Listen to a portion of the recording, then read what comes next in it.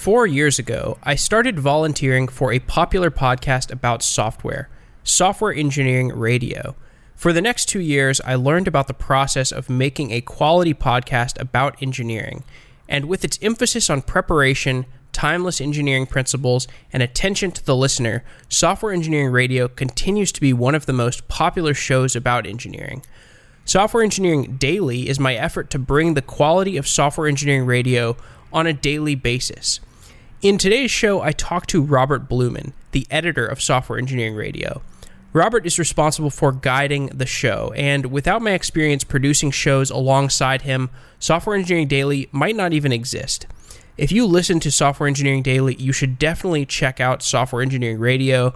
I still produce content for SE Radio because the process and the community help me get a lot of internal feedback that I don't get as much because Software Engineering Daily is mostly an enterprise that I run on my own. So I want to thank Robert Blumen and Software Engineering Radio, and I think you will enjoy this episode. It'll give you some insight on why I do things the way I do and what makes a good podcast, which, by the way, can be applied to many other podcast verticals. If you have an idea for a podcast, this episode might be helpful for giving you some ideas for how you might be able to execute that podcast in a consistent, high-quality fashion.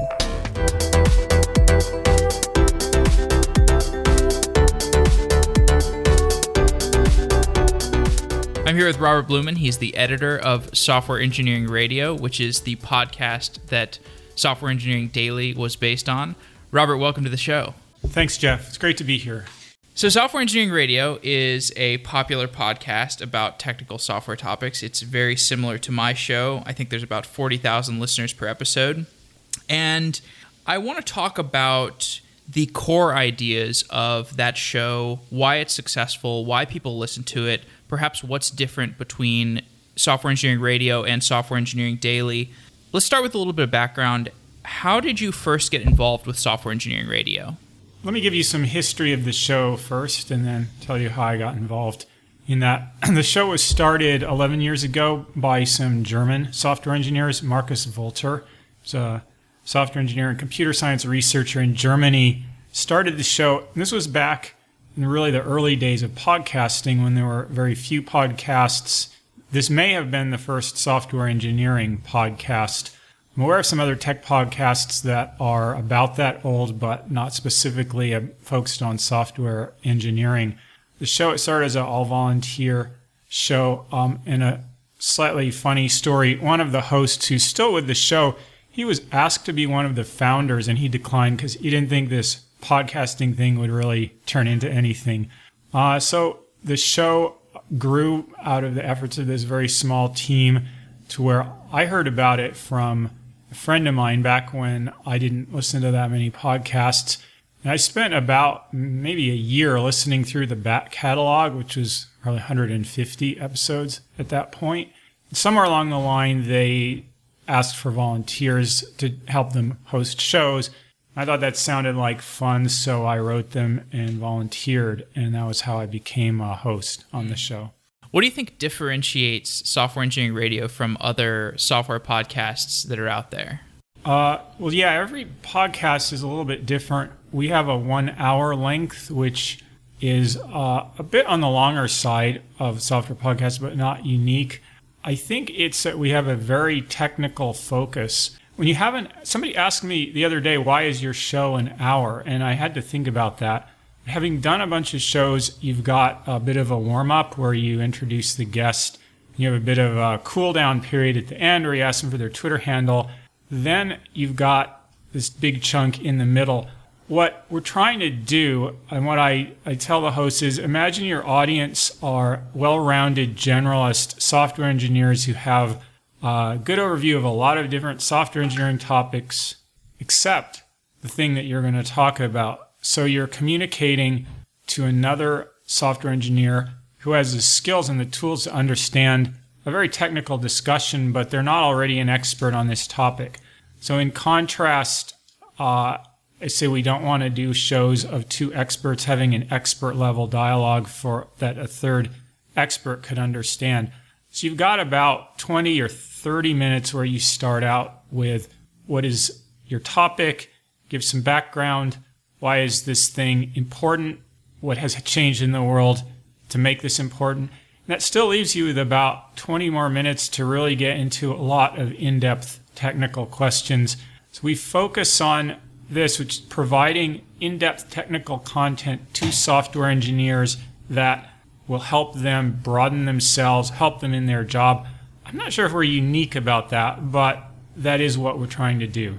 What I see as differentiating for Software Engineering Radio is the way that the preparation and the team works together to create something that is different than some of the shows that you hear where it's clear that the hosts don't do as much preparation, which is fine because I feel like perhaps in those shows there is more forced spontaneity, perhaps, but it creates a different environment when we do a lot of preparation, a lot of stuff that the listeners may not see. There's this huge outline process.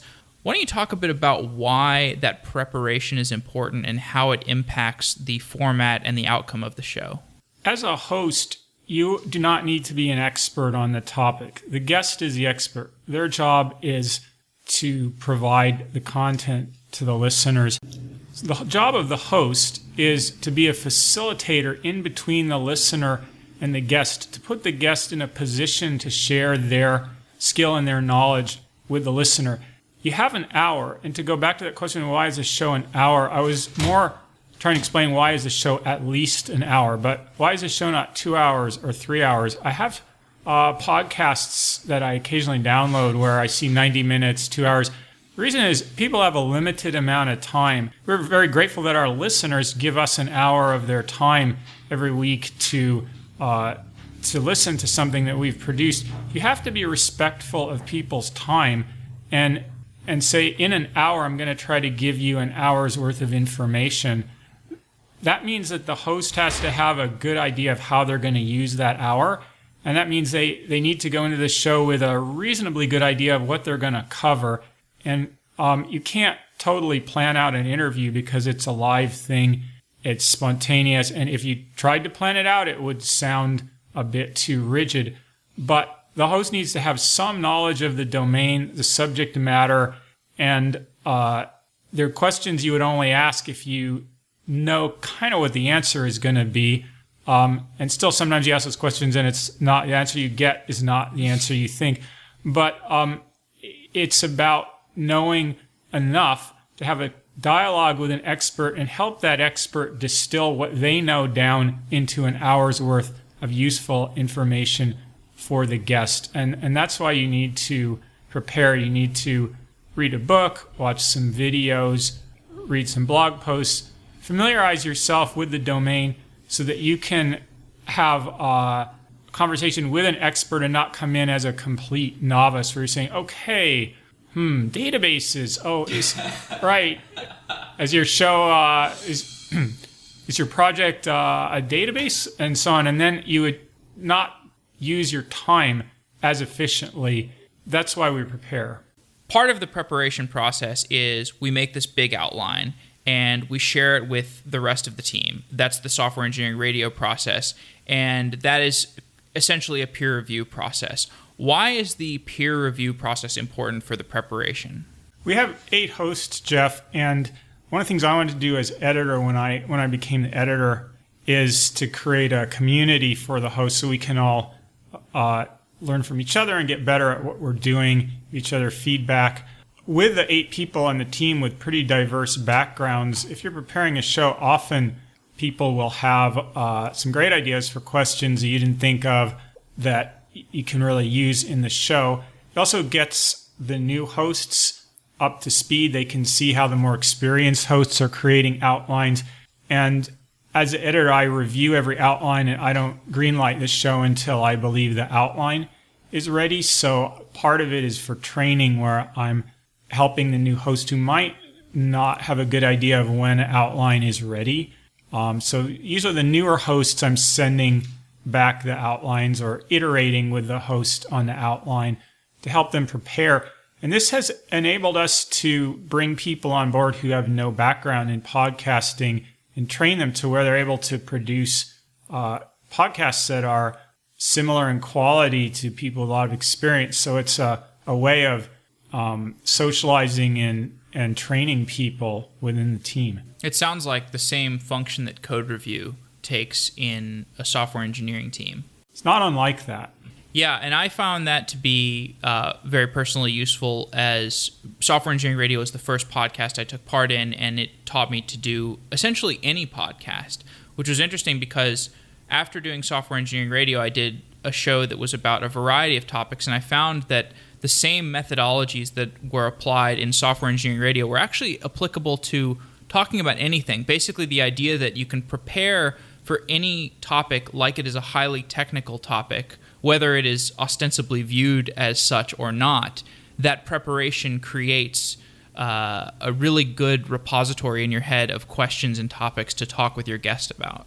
There are some other podcasts I listen to, non-technical, where I believe that I can tell when the hosts are well prepared. I do really like that, and I think that there's a ton of podcasts out there, and each one has its own audience, and not every listener is looking for the same thing. But there's definitely an audience out there who do look for this, who look for a really knowledgeable host who can engage with the guest and can use the time efficiently. So as a listener, I learn a lot. When I'm training hosts, I talk about the host is really an editor in real time of the show.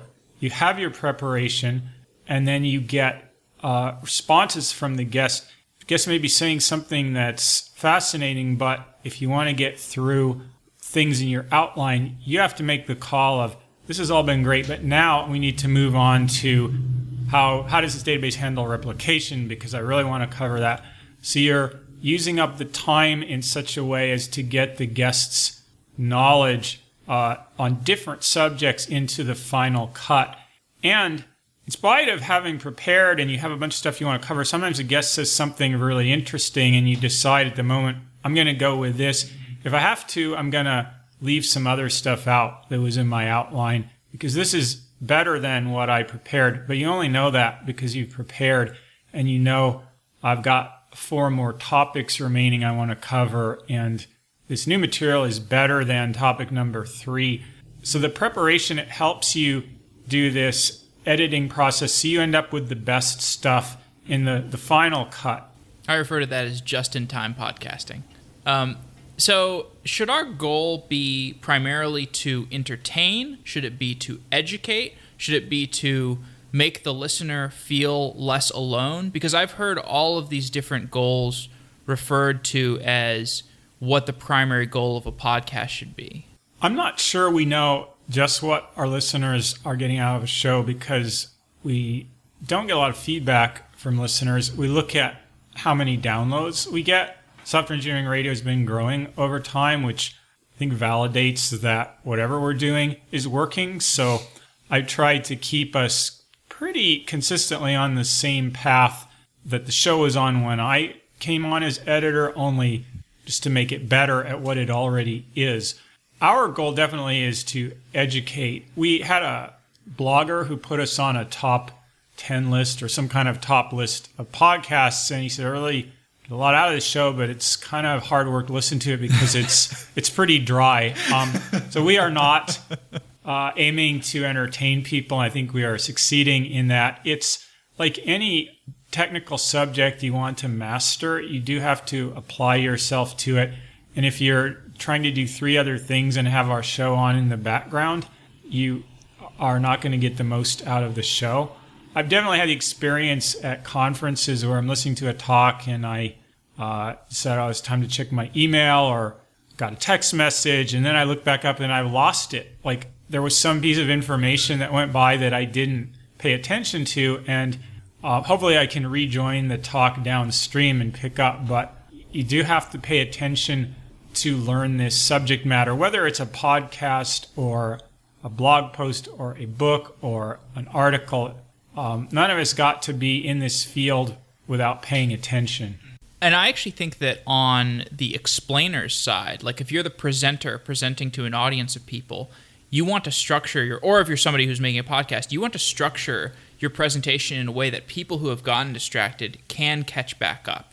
You want to find ways in your conversation or in your talk where you can say, okay, so to summarize what we've said over the last 3 slides, X, Y, Z, and it can be really useful for an audience who might have gotten distracted, which as a podcaster I can say is sometimes hard work to do because it's hard to think about the times where, okay, maybe people have gotten lost and we need to catch them back up, but it can nonetheless be useful. I don't emphasize that, and there's a couple of reasons. One is you've only got an hour. The more time you spend repeating yourself, you're using up the hour. Podcast, unlike a live talk that you're seated at in a conference, you can either back up a minute or 2, or you can listen to the whole thing again. We had one of our hosts who joined said he started listening to the show when he was in college, and he had to listen to them 2 or 3 times. That's a property of not only podcasts, but any kind of non-ephemeral form of information. You can go back over it. And some stuff, even if you were paying attention, if it's a complex idea, you might want to hear it again. That said, we do use this, and we have different techniques that we use for managing interview and communicating. One of them is for the host to summarize what the guest said. But I never saw that as a way of helping the listener catch up if they weren't paying attention. We found that if you've heard a really complex idea explained by the guest, that often when you hear a different person try to explain the same thing, you get it in a different way, or there was some point that was not quite clear. Sometimes when the host says, yeah, okay, what I think you just said was this, and the guest, no, not really. Right. They realize that the host got it wrong, which is a very good thing because now the guest will explain what you got wrong, and probably some of the listeners might have missed the point as well. So it's a way of, and if maybe a lot of people missed the point, maybe the guest, it's either a really tough point or maybe the guest's explanation is a little bit confusing. So it gives you the chance to clarify and increase understanding. And that's why we do that. We cover so many different topics in Software Engineering Radio. There are career development topics. We had that show about programmer anarchy, which was sort of about a different social way of running a company. We have shows about distributed databases, about JavaScript, stuff on the front end.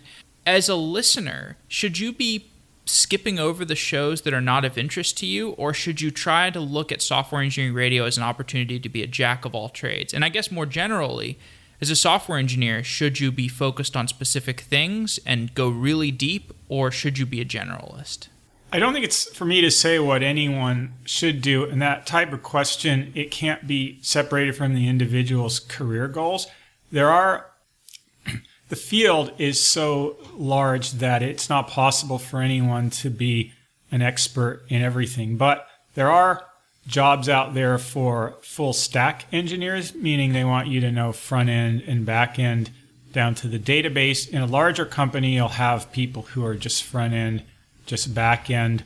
I changed jobs myself about a year and a half ago into DevOps, where you're dealing with every conceivable layer of the stack, but I can't say I'm expert on all of them.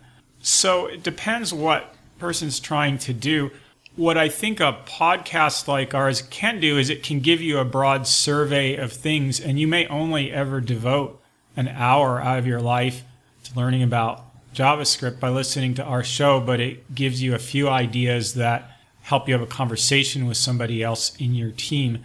That said, I think each of our episodes does stand alone, and I subscribe to a bunch of podcasts. I don't listen to every episode of every podcast, so we really have to earn our listeners by giving them material that they think is a better use of their time than another podcast they could listen to. I recently surveyed my listeners and asked them for things that they want to hear about in upcoming shows, and one of the most popular themes was, how do you make a transition from X to Y? How do you make a transition from front end to back end? How do you make a transition from software engineer to DevOps or management to something else? Your recent experience in transitioning from software engineering to DevOps, has that taught you anything about general strategies for transitioning between role types? What I've found in my career is there are different hiring philosophies in the industry. Broadly defined, you could say there's hire the skill and hire the person. It's the companies that hire the skill, you're going to have to show them that you already have the skill set to do the job. So if you're trying to make a transition, that can be tough. And as part of it, it's really tough to acquire a useful skill that you can employ in the work environment without employing that skill in the work environment. Now, there are a lot more opportunities to do that now. You can download anything you want at home and teach yourself. You can go to meetups. You can get involved with open source projects, become a contributor.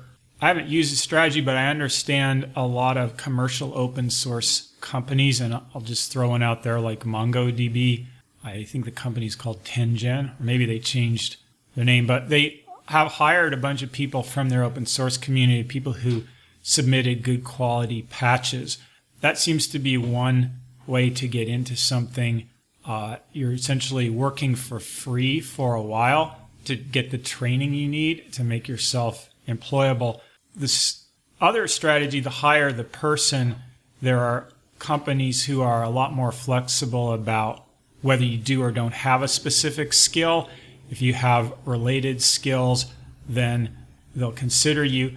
So in a job search, if you're trying to change jobs, that you may try to employ it as a filter up front of, am I dealing with a hire the skill type of employer, or am I dealing with a hire the person type of employer?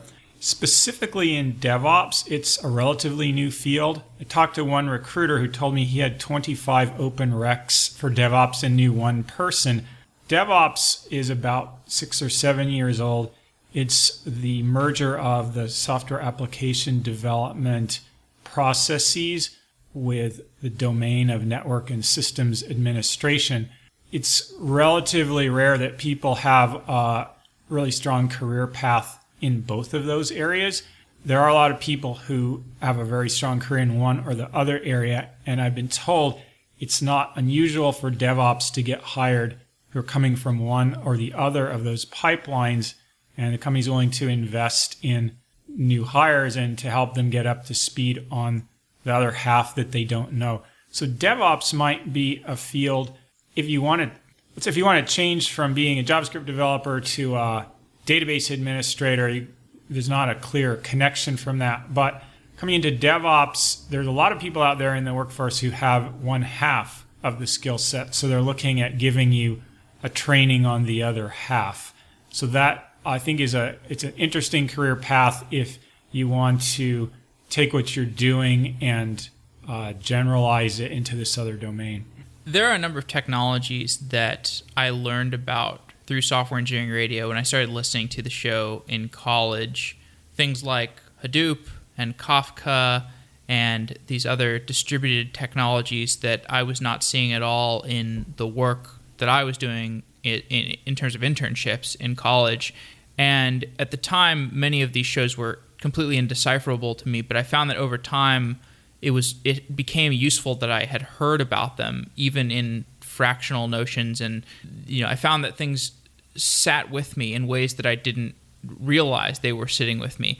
Are there experiences you've had where you have listened to enough shows about these topics that you may not have had direct experience with, where that knowledge nonetheless compounds in interesting ways and gives you insight into topics that you wouldn't have learned from just from your everyday work? Definitely topics I wouldn't have thought of that a host wants to do a show on. I wouldn't have taken it upon myself to go learn anything about that topic. So shows do expose me to new things.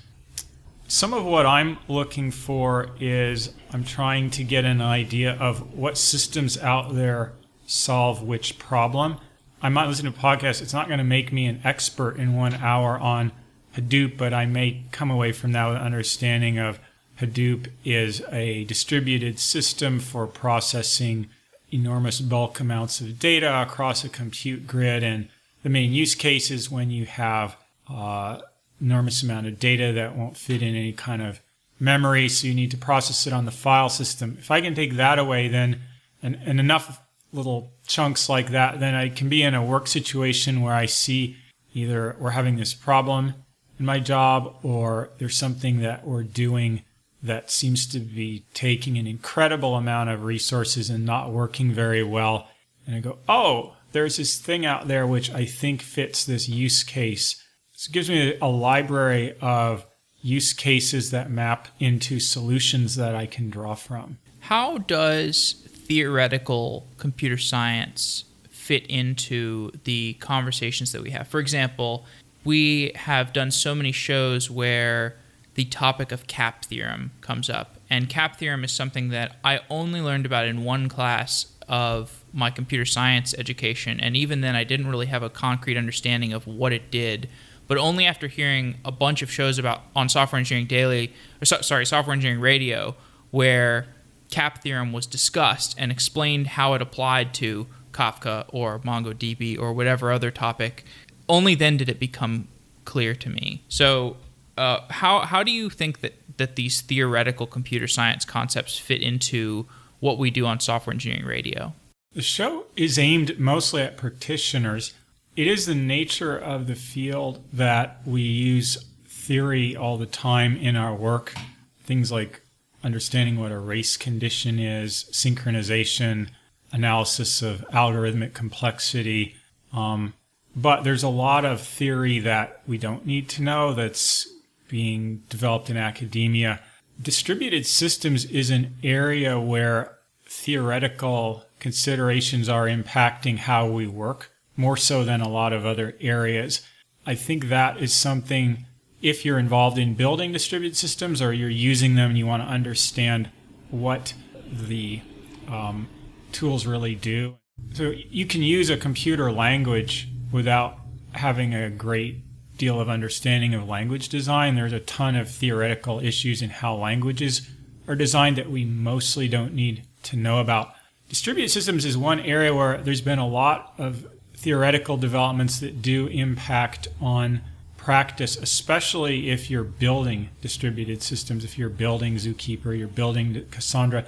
Talks I've been at conferences by practitioners, that people in that domain tend to read a lot of research papers.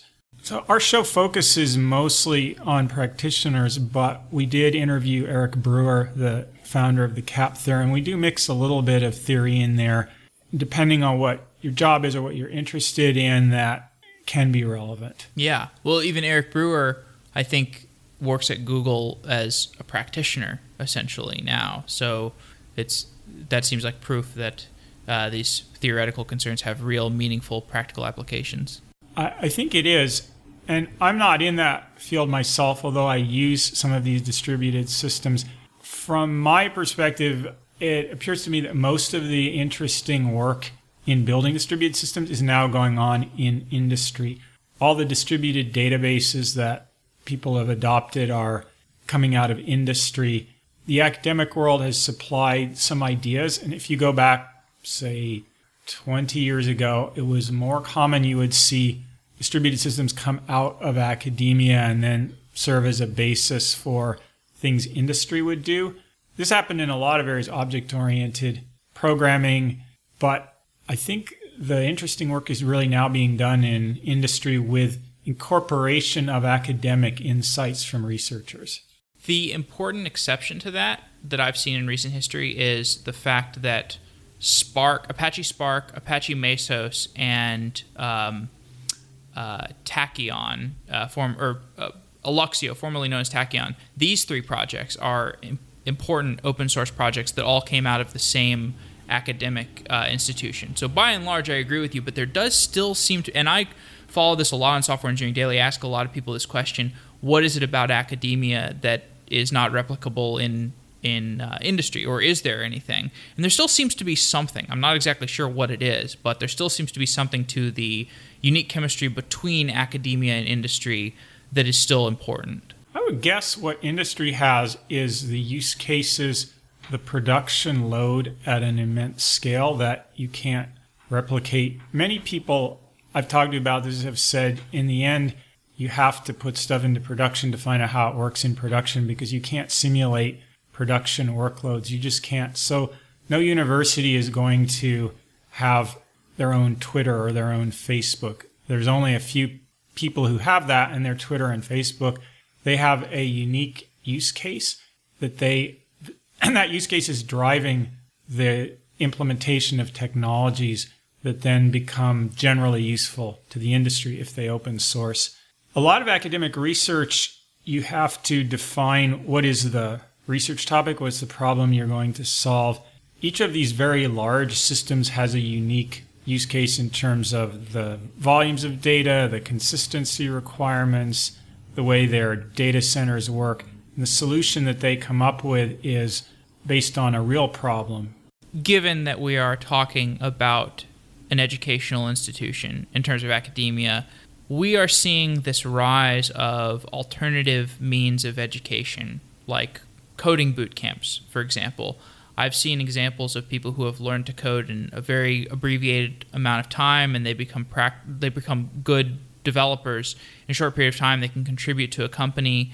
How do you think the education system for software engineers is changing? It's always been the case that people without computer science degrees could get into the field. We recently did a show on site reliability engineering with a former Google SRE. His background was in some area of chemistry. He told me that he's met a lot of people in DevOps who did not come out of computer science. My college degree was in physics. The guy who hired me in my current job came from a physics background. It's always been an area where people could, combination of teach themselves, learn on the job. A computer science degree, it's a great foundation, but you can only learn so much in 3 or 4 years of college. Most of what you use on the job is going to be things you learn in the course of your career. There are now so many more ways for people to learn things on their own. Or if you like classes, there's so many more ways to take classes. There's online classes. If you want to work independently, there are podcasts, blog posts, physical books, ebooks, lots of great free videos online, meetups.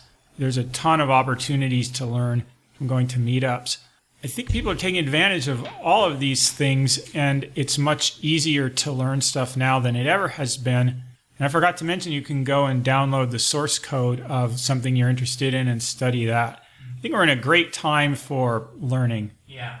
We talked about CAP theorem earlier, and I think CAP theorem is an example of something where, so during the outline process or the peer review process, somebody creates an outline, we share it with our peers, and the peers often contribute questions.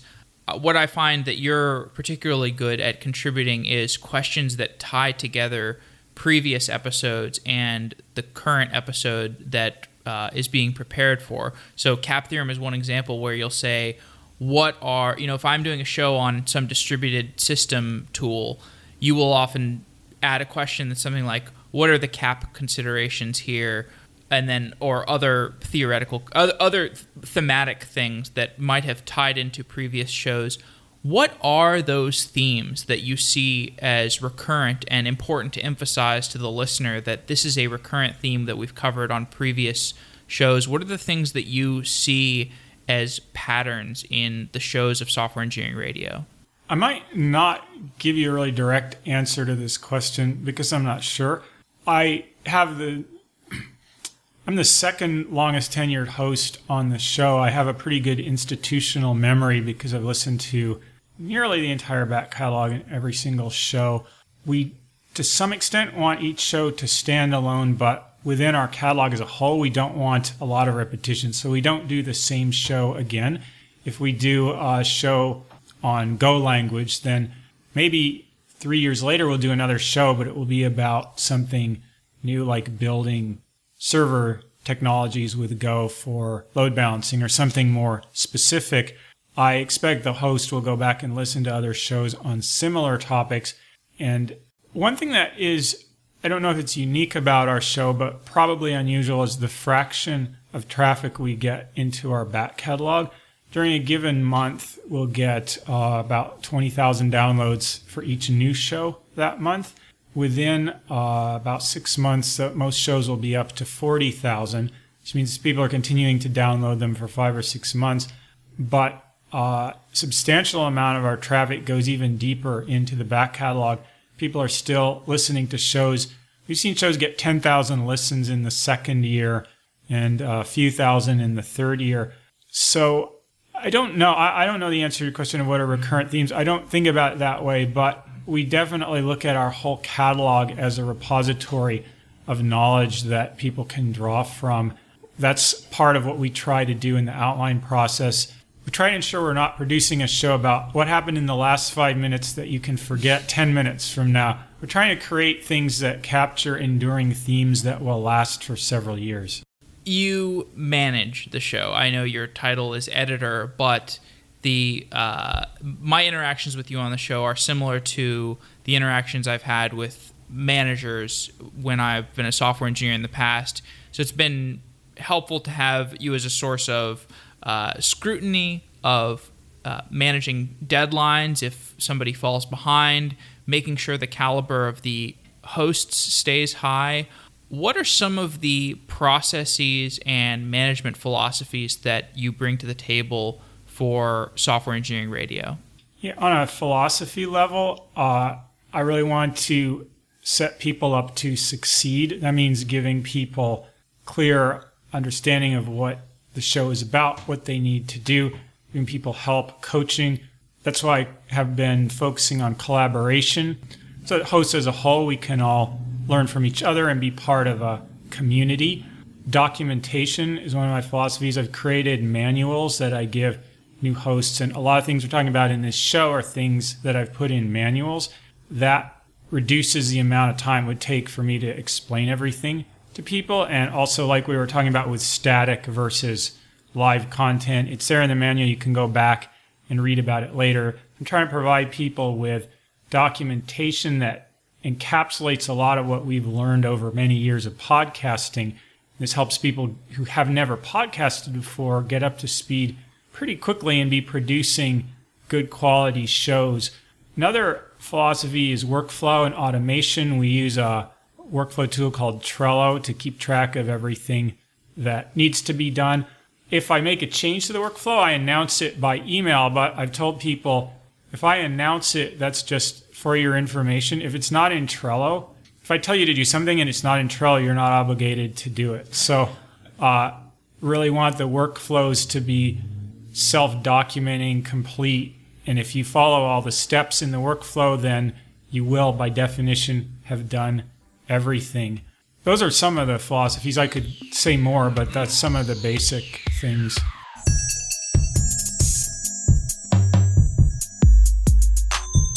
Do you bring anything to the table in terms of continuous improvement? Like, do you maybe try to fire the worst performing 20% of our staff every year or anything like that to enforce improvement? We do implement some continuous improvement philosophies. The peer review of the outlines is one. And then, which I haven't talked about yet, we have a peer review of the published shows where we are asking 3 questions. What did you like about this show? What did not work? And what did you learn from this host that you can incorporate into your podcasting? Some of the things that people did intuitively or on their own, like asking these things like summarizing what the guest just said, something people started doing. And when I observe something like that, I'll put it back into the manual. We have a whole list of techniques like this that hosts can use. Things like how to make a transition if you get into a great discussion about something you want to change gears. You can say, this has all been really good, and now I want to talk about this. There's all these little patterns that you can use that make, and the more successful ones, we document them in the manual. They become part of the training, and then the new hosts don't have to discover all these things on their own. So what becomes a very advanced skill can be broken down into a large number of small teachable components, which I think that is part of why we've been able to take some of our hosts who had no podcasting background and they're producing really great shows very quickly. I've had some turnover of hosts that issue has never been quality. The only issue has been, do people want to or have enough time to produce 5 shows in a year? Everybody who joins the show believes they can do that. Some people find they can't, or it's more time than they want to put in. And that's really been the only reason.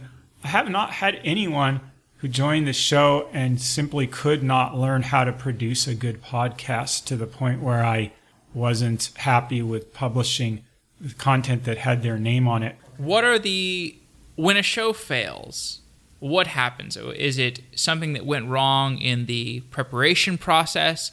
Is it something that goes wrong in the sound production process? What are the frequent reasons why a show might fail? We've had a small number of shows that failed where we just couldn't publish it. One of them was mine. So that's been a learning process for us, trying to either go back and say what was the cause of this, or sometimes the best thing to do is to realize that you just can't publish this show and move on. Which is a painful sunk cost. Yes. But right. So I was talking about techniques that we use that are teachable, reusable. One of them is we record the shows in advance, we edit them. You do have the opportunity both up front to prep your guest for what you want, and during the show, if you're not getting what you want, you can give guest feedback. One issue might be the guest is not pausing frequently enough. The chunks of guest are too long. You don't get the right feel of a back and forth conversation. That is kind of a feel thing, but people who listen to podcasts, they generally aren't looking for a lecture, so they want to hear conversation. And the guest does need to stop to give the host a chance to reset the show. So one thing you can do if the guest is not pausing is interrupt the guest and say, you need you to pause more frequently. So after you finish talking about ABC, just stop there and I'll ask you another question. We've had a failure where the guest, I would say in the end, did not want to work within the parameters of the show, which you may not know that until you start recording.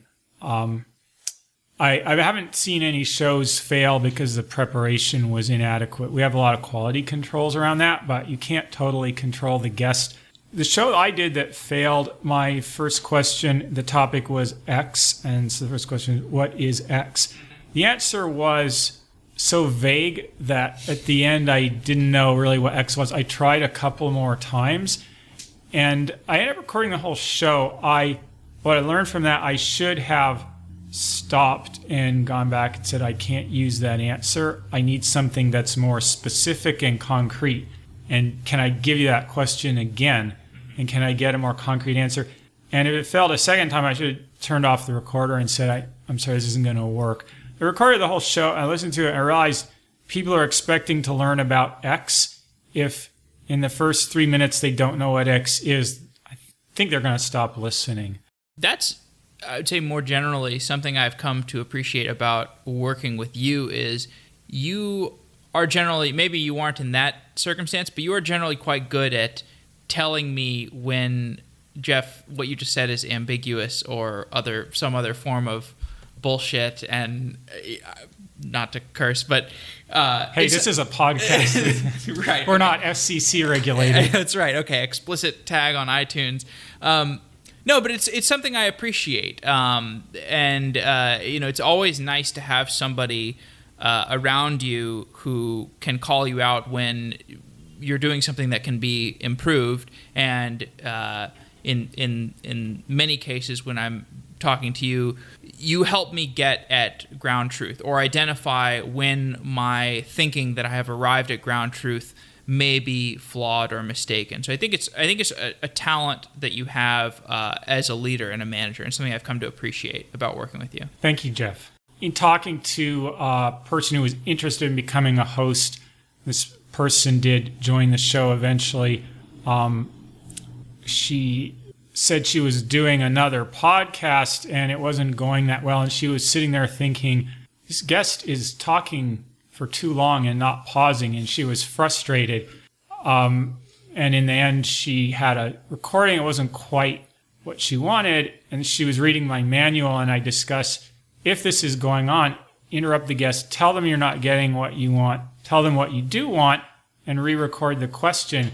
And she had this insight, oh, it's my show. I could have stopped the guest and told them this. And it seems kind of obvious, but I think also we have, depending on what culture you're from, that different cultures have different degrees of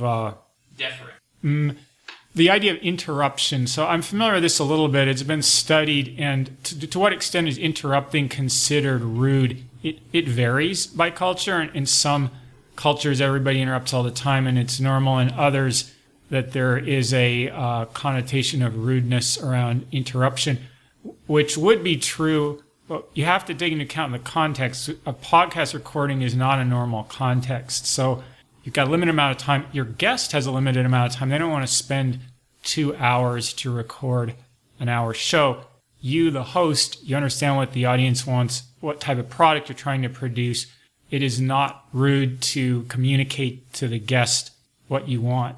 As a listener to many podcasts, what are you personally looking for when you choose to listen to a podcast, either for the first time or when a show really catches your ear and you continue listening to it?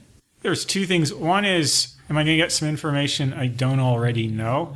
A lot of podcasts, if there's some topic I'm interested in, like I listen to a lot of health and nutrition podcasts. I'll look at the topic, the speaker. Is this somebody I haven't heard before?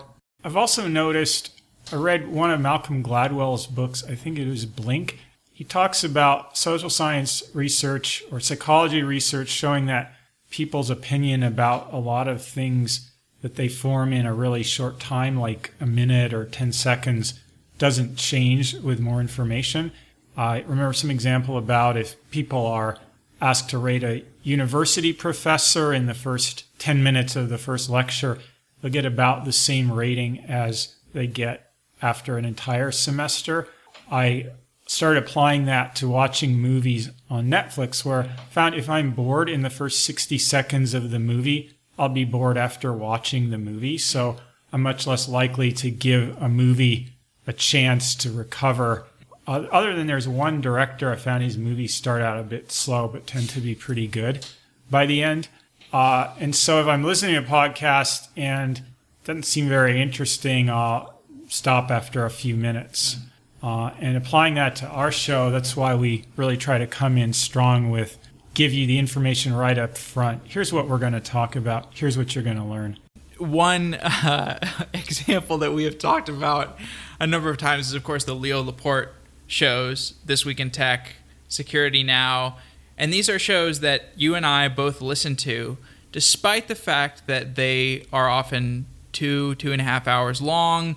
There are long periods where what they're talking about is totally unrelated to tech or security. It might be about nutrition supplements or sleep tactics. What is it that causes us to continue to listen to these shows despite the fact that they have those bugs, as well as like 4-minute ads, 5-minute ads, these anti-patterns that we've discussed? I listen to Security Now. God bless Leo Laporte. If any of us could be 1/10 as successful as him at podcasting, that would be a huge accomplishment. He is one of the original tech podcasters, and I think by any measure is the most successful tech podcaster. So we should all look to him at least, get some ideas. Security Now has a ton of great content every week, and Leo has this amazing gift. He's highly entertaining as well as being informative. Not all of us can emulate that. So that's why on our show we try to stick to being informative, and if we can do that, I feel like we've accomplished our mission. I do listen to Security Now a little bit selectively, where I skip over the portions about which science fiction shows they watched in the last week and which novels they're reading. You bring up an interesting point, Jeff, which is on the web, we've almost got to the point of eyeball tracking, where the website host can tell which parts of an article you read, which ones you didn't. They know which images loaded, which only could have loaded if they're below the fold, if you scrolled down. If it's a multi-page article, they know if you clicked all the way through to the end. They have an incredible detailed knowledge of user behavior. Podcasts are mostly downloaded. People listen to them disconnected. Truly, we don't know how Truly, we don't have a good idea of listener behavior around podcast consumption. I went to some talks at a conference from Netflix, and they do have that kind of data about movie consumption. They know if you watched to the end. They know if you stopped halfway through. They know if you stopped and came back to it. They have some kind of video recognition software that can tell where in a movie the end titles start to roll.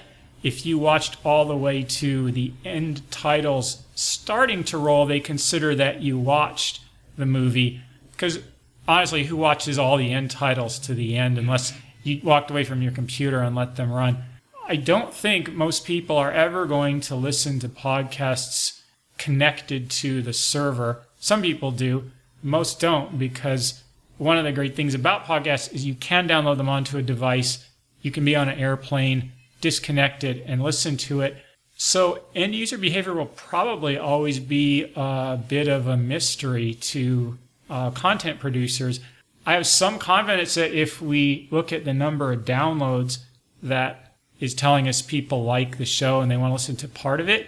We see in our downloads, we see a big spike the day it goes up onto RSS, about 7,000, about 6,000, or maybe 10,000 the first day, 6,000 to 7,000 the next day, and it tails off. So we think, although we don't know, but a lot of these downloads, people have shows they like set up to auto-download onto their device. When it comes up in RSS, it auto-downloads. They might look at the title and say, JavaScript, I don't care about that. Right. We don't know if they listen to it, right. But the people who are coming to our site downloading a year-old piece of content, I think they're going to listen to it. I can't prove it, but they had to go to some trouble. Certainly. And they weren't getting it from RSS. They had to click save and take some action to get it. Now, we have started to do ads recently on Software Engineering Radio. We have some different advertisers. What are your thoughts on advertising, podcast advertising? Are there ever circumstances where there's like a conflict of interest? Or like, I've been doing ads for a while. I have my own thoughts on advertising, but I'd love to hear yours. Yeah, I remember when in the early days of podcasts they were ad-free, and then I started hearing ads. It is costly to produce a podcast. There's your time, there are monetary costs, hosting costs. Advertising is a proven model in the media. Nearly every form of media uses advertising as one of its models. The other model is, do you want to sign people up to pay for content, or do you want to produce it as a volunteer? And there will always be people producing free content, but if you want somebody to really produce a quality show on a regular basis, they may not be able to do that for free. So really it's a choice of, do you want to have ads, or do you want to pay up front?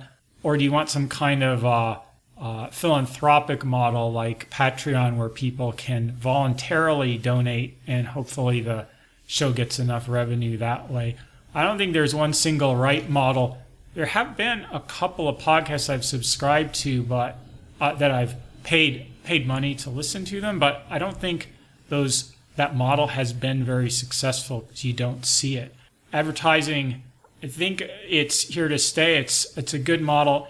Software Engineering Radio is published by the IEEE Computer Society, which is a large nonprofit operation, but they operate like a business in that they produce a number of products which are sold for a price. They do conferences which cost money to attend. So they use the business model for their content. It costs them money to produce Software Engineering Radio. They have employees who are paid a salary, who spend their time making the show happen. And if the show is able to recover some of its costs, or even to earn a little bit more than it costs to produce it, that is only going to help the show survive and make it economically viable for the Computer Society to continue to produce it. Now, you asked about conflicts of interest. So, you don't want the show to turn into, here is a software engineering episode about XYZ database, brought to you by the XYZ database. We haven't really had to face that issue because there hasn't been a demand by companies that might want to advertise on the show to also be on the show. listen to some of your shows and you have some advertisers on who are a great fit for your audience, but aren't necessarily a great fit as guests. So it is a good match. So there isn't really a conflict of interest in every case. Yeah, well, I have done shows that are essentially sponsored content, and I have been clear with the listeners about that. Like I did a show with Heroku, and I said, look, Heroku is a sponsor of the show. They made an advertising deal with me knowing that I was going to do a show with them. So in some sense, there's a conflict of interest in that show, but I'm stating it up front. And I find, my opinion is that with software, a lot of software products, it's like if I'm doing a show on Heroku is a very differentiated product. There are a lot of products in software that are so differentiated that, you know, you're not going to be presenting the listener with some information where you're like, look, you should use Tide detergent over the generic detergent and pay a premium for Tide, even though you're just paying for the brand. It's more like you are paying for this set of trade-offs. It seems rare to me in software that a company is hawking a product that is totally undifferentiated except for the brand name. And so even those shows that are like sponsored content that are, by the way, in service of the other 4 shows that are going to air that week that are not sponsored, those shows, they tend to be productive. Like the Heroku episode that was essentially sponsored content, that was an extremely popular show. So I find it interesting that like that is, you know, another angle to make a buck as a podcaster that I don't think is necessarily in direct conflict with the listeners. You're talking about the decision you made for your show, and so I'm going to credit you that you made a decision that was right for your circumstances. I think it is important if you're distributing sponsored content that you make it clear. Yes. I think it would look bad if it came out later that there was sponsored content and it hadn't been disclosed. In overall blogging and the internet, there is a pretty strong culture of people disclosing, like, hey, I'm writing about Washington Post and I used to work there as an editor, just so you know. And that's all fair. The Computer Society, it is a nonprofit, although there are economic considerations. The hosts are volunteer, and our mission is to provide educational content. We need to be unbiased, and I think the considerations around conflict of interest with advertisers are a bit different for us than for you. Your show's a business. Definitely. Okay, so I just have a few more questions. First question, first of the last 2. In doing software engineering radio, you have taken on a leadership role and a management role. What are the lessons from that leadership that have been the most salient for you? In my career, I've been individual contributor. I've never been a paid manager for my job. This is the first thing that I've tried to manage. One of the tough things for me was, should I be more lenient or more strict with people about, there are many aspects of what I ask people to do in the show. In some respects, I give the hosts a lot of freedom, like the freedom to choose topics. I work with the hosts on their outline, but I'm trying to help the host develop the best outline for the host's show. So I make suggestions, but I wouldn't say ever, you must ask about this or you must not ask about this. It's more trying to help the host do the show that in the end the host wants to do. So there are areas that give people a lot of flexibility. There are other things that I'm pretty firm about. And that was a tougher thing for me, is being able to draw the lines and say, this is one of the things where you're doing it my way, and that's part of the deal. I've gotten more strict about this, and I've communicated that to people up front much better when they come on the show. Here are the non-negotiable things that you need to deal with, and people have been okay with that. I haven't gotten anything like, oh wow, this is just so restrictive and so many rules that looks like you took all the fun out of it. Another thing is sometimes I have to make tough calls about issues that have come up that I kind of wish I didn't have to, but if the issue comes up that it in the end is my job to deal with it, dealing with it is better than not dealing with it. And what I found, I believe, is that people appreciate when you have somebody in charge or managing who will make the decisions, even if they don't agree with everything that you do, that you're better off than having somebody who avoids decisions or tries to please everyone. What parting advice would you have for software engineers that are listening to this show, whether that advice comes from your personal experience, your experience podcasting, or your experience as an engineer? I've been in the field for about 25 years. The field, it's constantly revolutionizing itself, and what you need to know is constantly changing. If you want to stay in the field, you have to be upgrading yourself all the time. I was talking with you, Jeff, just this morning about a conference I went to. I've been to KubeCon for multiple times. When I started going, it was mostly focused software engineering, languages, architecture. I realized that the current one, about 40% of the tracks were DevOps. I asked one of the conference organizers about this because there are entirely DevOps-focused conferences, and I had thought of KubeCon's attendee base being more the software side than the DevOps side. And he said this really parallels the shift in the industry, and that DevOps will go in a couple of years from being its own thing to something like Agile, where it's part of how everyone works. And this is why I do this show, helps me keep myself upgraded, and I believe that we're contributing to the community for other people to keep themselves upgraded as well. Okay, well, I think that's a great place to close off. Robert, thanks for coming on Software Engineering Daily.